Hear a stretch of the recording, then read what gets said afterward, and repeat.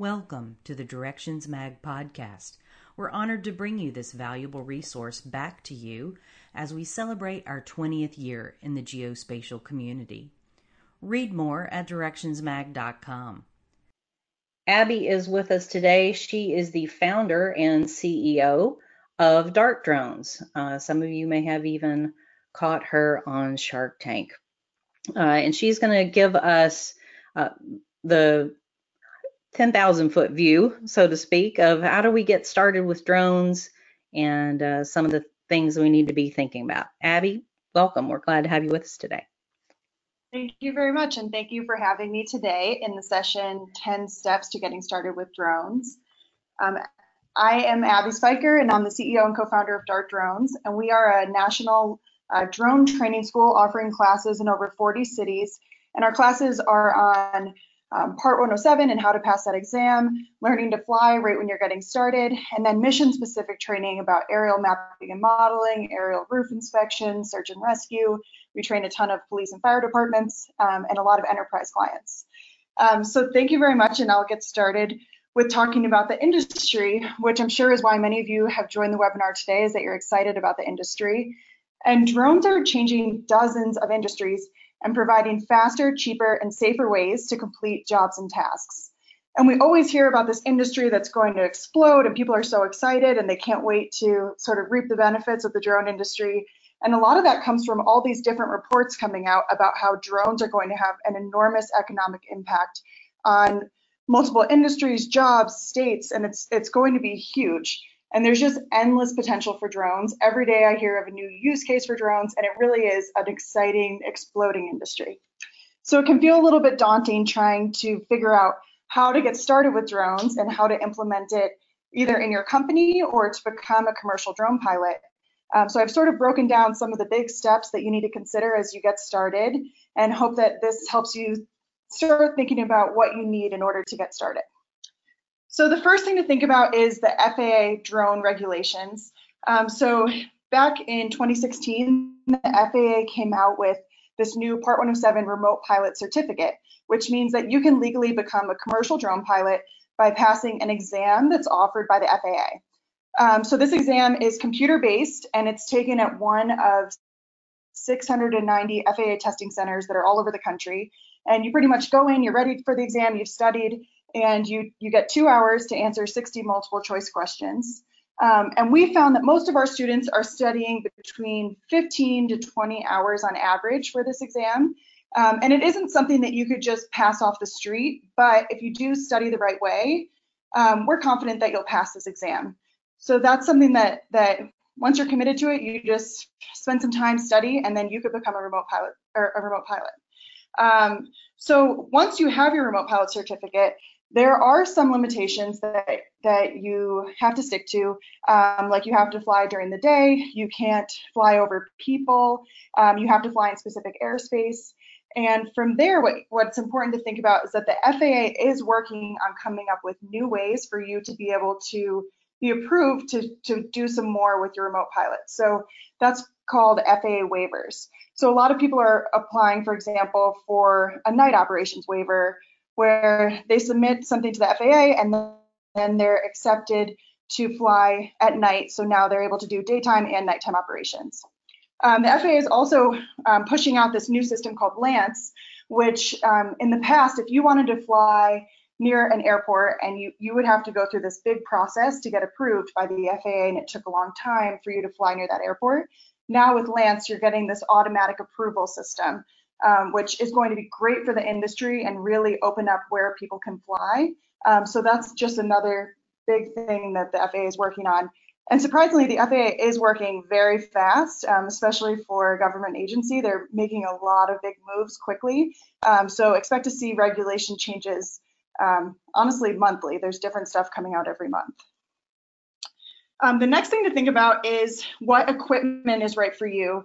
And I list out 3 types of equipment here, but honestly, the answer is there is just dozens and dozens and dozens of options.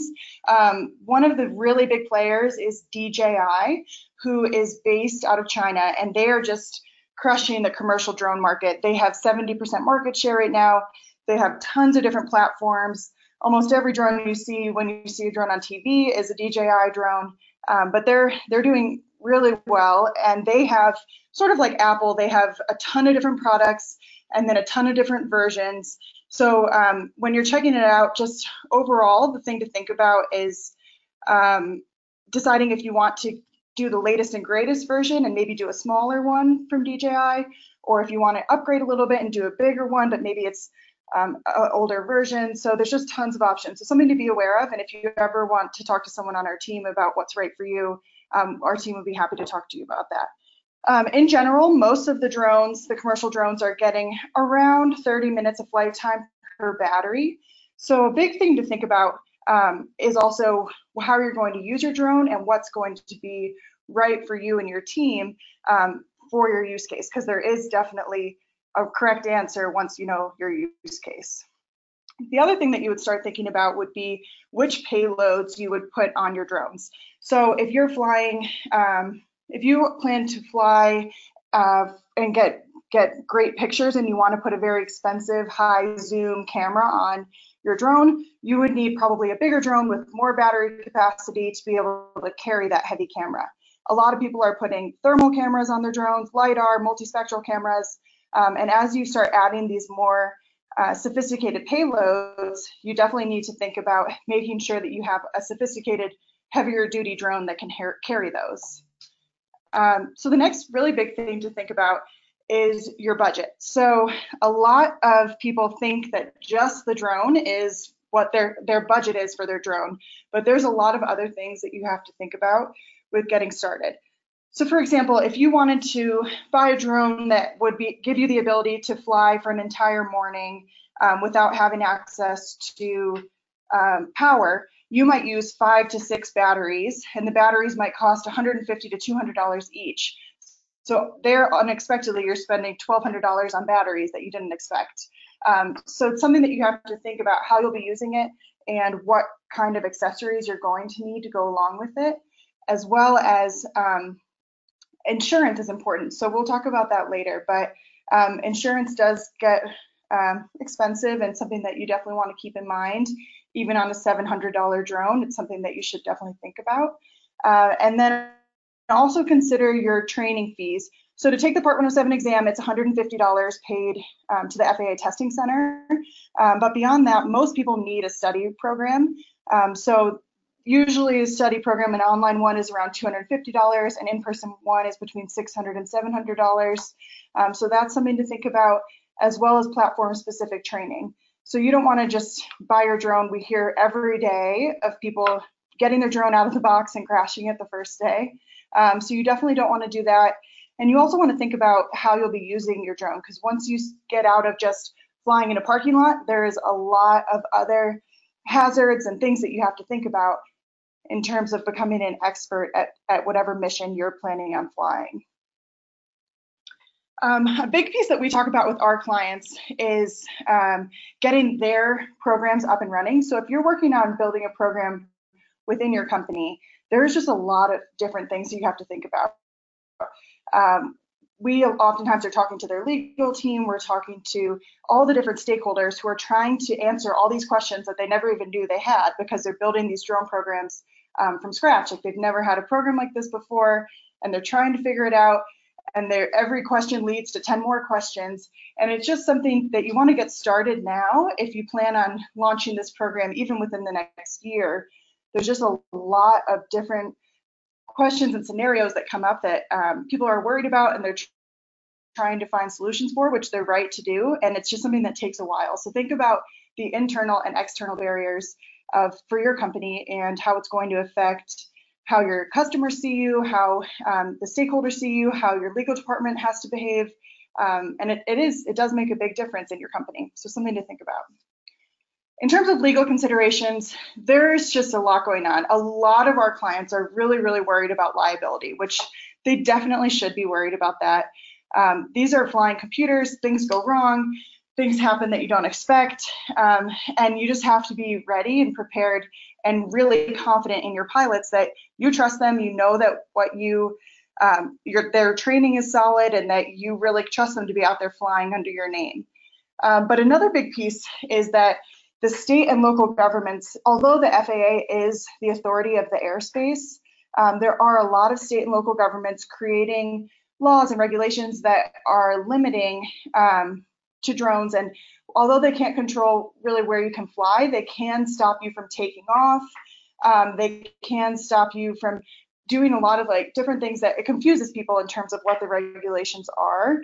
And the jury's sort of still out in terms of what the state and local governments have authority to enact in terms of their local drone laws. But it's leaving some of our national clients really confused. They don't know how to get final answers for their pilots. And it's something that you should definitely start thinking about and looking into as you get started.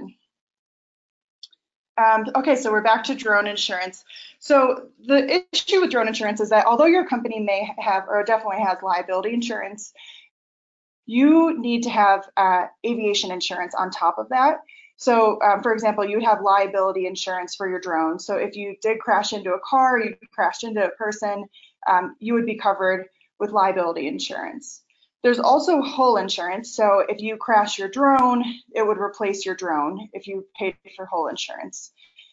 So there's a lot of different insurance options out there. We love Global Aerospace. They offer annual policies. So you usually could expect to pay, let's say on a $1,000 Phantom and it's your one drone, maybe between like $1,000 and $1,200 for a year-long policy. And then Global Aerospace has also partnered with Verifly, which is this really cool app. It's an on-demand drone insurance app. So you use Verifly and you say, I'm going to be flying here for 1 hour and I'm going to do a, I don't know, 2-mile radius, and you could put all these different scenarios into Verifly, and then it gives you a price, which is usually around $10 an hour, which is great for someone getting started that doesn't want to pay the big upfront fee, and it just gives you insurance right then and there when you need it. It's also great if you have a client who says, I need $2 million in liability insurance, and if your annual policy only had $1 million, you could upgrade on Verifly in seconds and just show your client your policy then. So drone insurance does get a little bit complicated when you have more pilots and you're trying to add more drones and you have expensive thermal cameras that you're trying to get hull insurance on.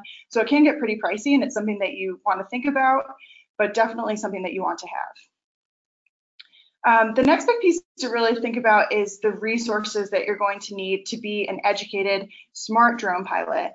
And something that we've been working on with most of our big clients is an SOP, so a Standard Operating Procedures Manual. And what we do with this SOP is we talk through with every stakeholder that's involved in their drone program, their pilots, any aviators that are on their team, their legal team, and really what they're doing is just deciding what are they comfortable with? How close do they want to let someone fly near a house?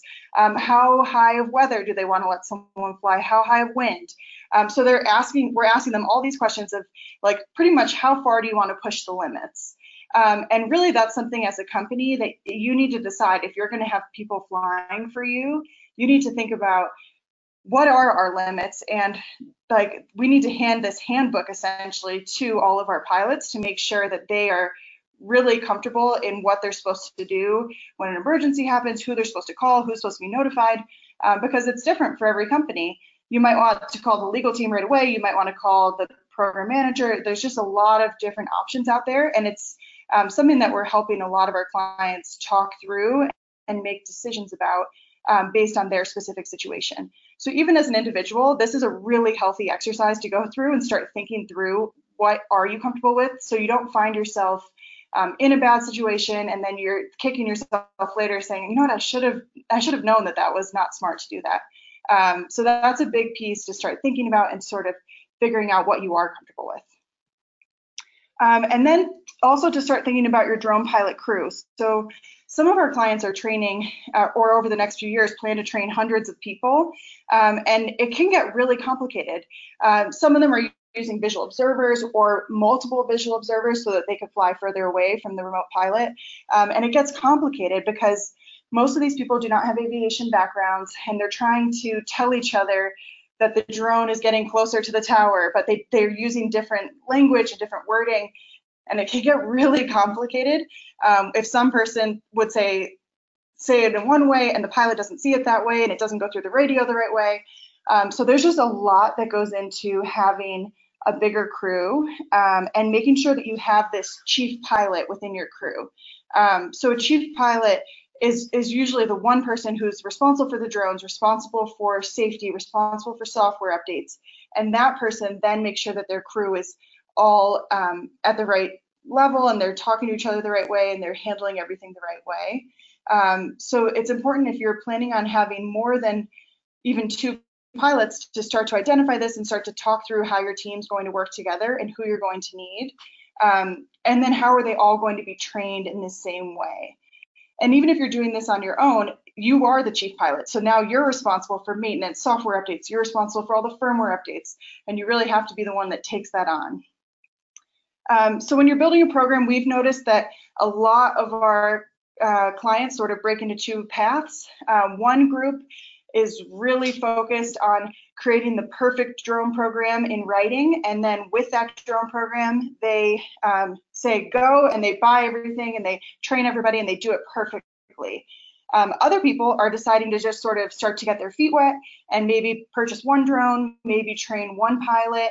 Okay, now let's train 8 pilots. Okay, now let's buy a 2nd drone, and they slowly get into it. So there isn't a right or a wrong answer. It's just something to think about how your company is likely to do this. Are they going to have a book that says this is how we're doing drones for the next 5 years, and then they're going to stick to the book? Or are they going to just sort of let it be a little wishy-washy as they start? And either is fine, but that's what we've noticed, is people sort of fall into 2 camps right there. And then the last big thing to think about is drone training. And we are a drone training company, but a lot of people ask us, oh, like, isn't it so easy to fly a drone? And the answer is yes, of course. Like, if you just are techie and you're okay to go set it up and fly in a parking lot by yourself, like, yes, that is something that you can do. But what we're very much training our clients on is less about flying for the first time and much more about setting up their administrative side and setting their policies and knowing the regulations and how the regulations will change in the future and how that will change their programs in the future. And then how their mission specific training, so like night operations, you have to be trained in order to get your night operations waiver. There's different payloads that are very expensive.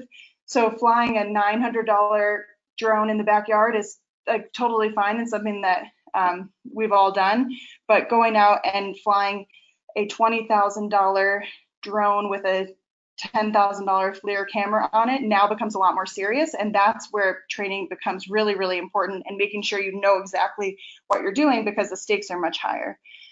We believe that all pilots need to be trained on emergency procedures, understanding if they lose their link, if their video display fails, if they lose GPS, how do you respond, what do you do? And that's what our classes go through.